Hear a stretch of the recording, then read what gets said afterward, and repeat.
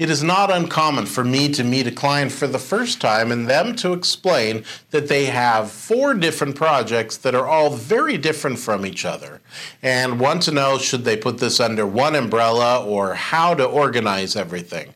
So my name is Tilda Muschetti. I am a syndication attorney with the Muschetti Syndication Law Group. I'm going to go through how I would, if I were them, organize those projects.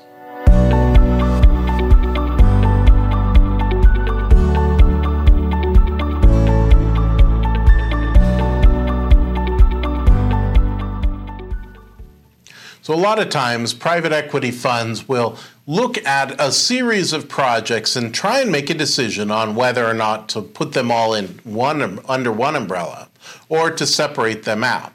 So I'm going to talk to you about the pros and cons about putting them all under one, or how you do it, or separating them out and why you'd make that decision for your own. Now, it doesn't have to be a private equity fund or a syndication or whatever it is.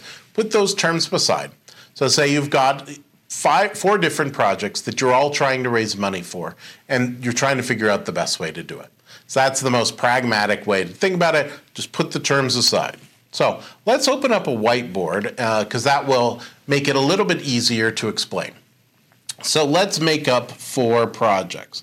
Let's say you have a business that you want to raise money for. It's in the services sector. And I'm making this up as we go. Number 2, let's say you have a crypto mine that you want to do. So you have a business that wants to do it. It's professional services or some sort of services. Number 2, you have a crypto mine that you want to raise money for. Number 3, you have an apartment building.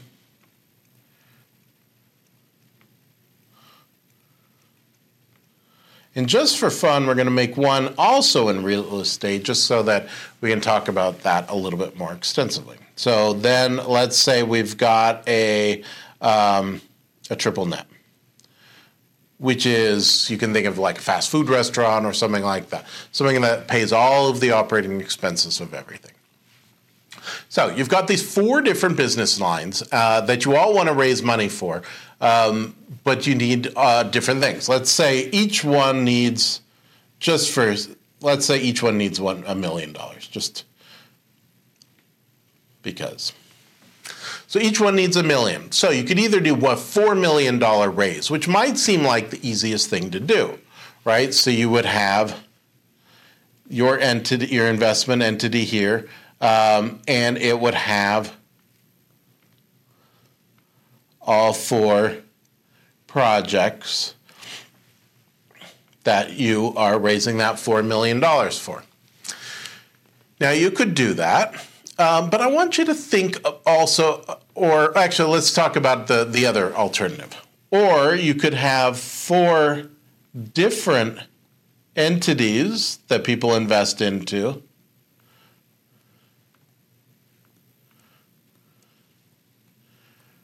right? Each for $1 million.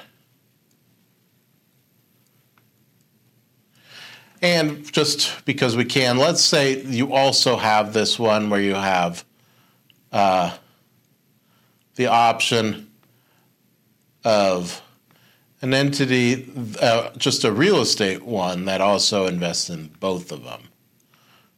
That's also a reasonable way to shape it. So those are sort of the 3 different structures that you could think of. Now, the very first thing I like to think of when I'm putting together any kind of deal is my founder's investment theory.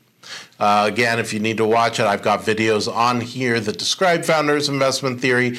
But essentially what it is you can think of it as that story that makes you why somebody should invest in you, right? So why somebody should give this money.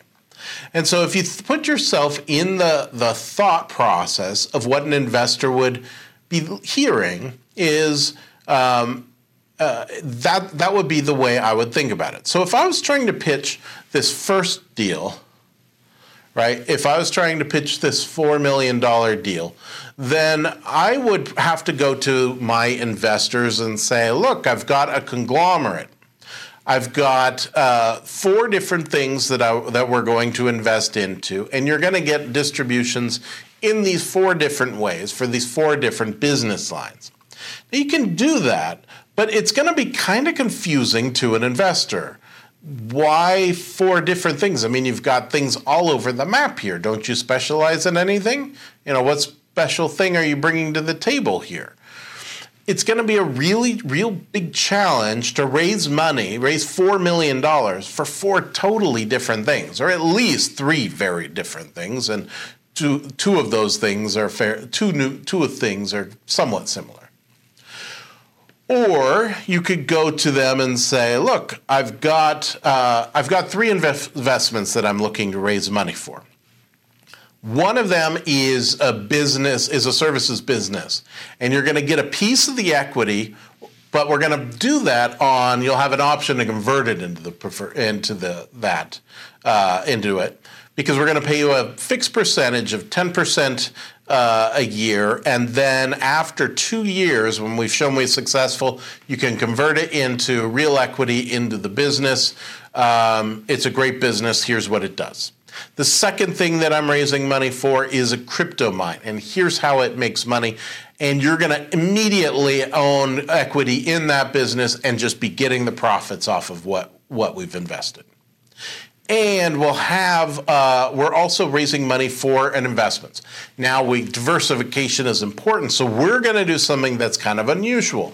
We're going to invest in an apartment building, and we're going to invest in this fast food triple net. And the reason that we're doing that is because should something happen in the economy in these uncertain times, we want to be able to balance and make sure that you're always making money. And so if fast food suddenly stops making money at a reasonable rate, if the appreciation just isn't happening, that apartment building's still going to go up. Or if you know that because of some new laws about rent control or whatever it is, apartment buildings start to stagnate, we've now got this fast food business that's going to carry that load and make sure that you have a good investment. So at the end of the day, you have a nice balance between 2 different types of real estate that are just ultimately going to make your portfolio more valuable. That would be how I'd pitch it in that scenario. In the 4th version over here, you'd separate them out into individual things. You'd just talk about apartment buildings and triple nets in a different way. Now, obviously, the number 2 and number 3 way is the easiest way to pitch it, and it's probably the way that you're going to be most successful. So I would probably recommend that almost always you're going to separate them into distinct different units. Now, sometimes you will have distinct units within one individual investment. So you could, in your business services, say, look, we have 2 different mechanisms here. So in this business, let's move this off here.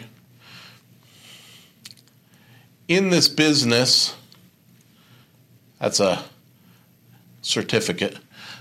We've got 2 different ways of paying you. And one is a Class A preferred, and one is a Class A common.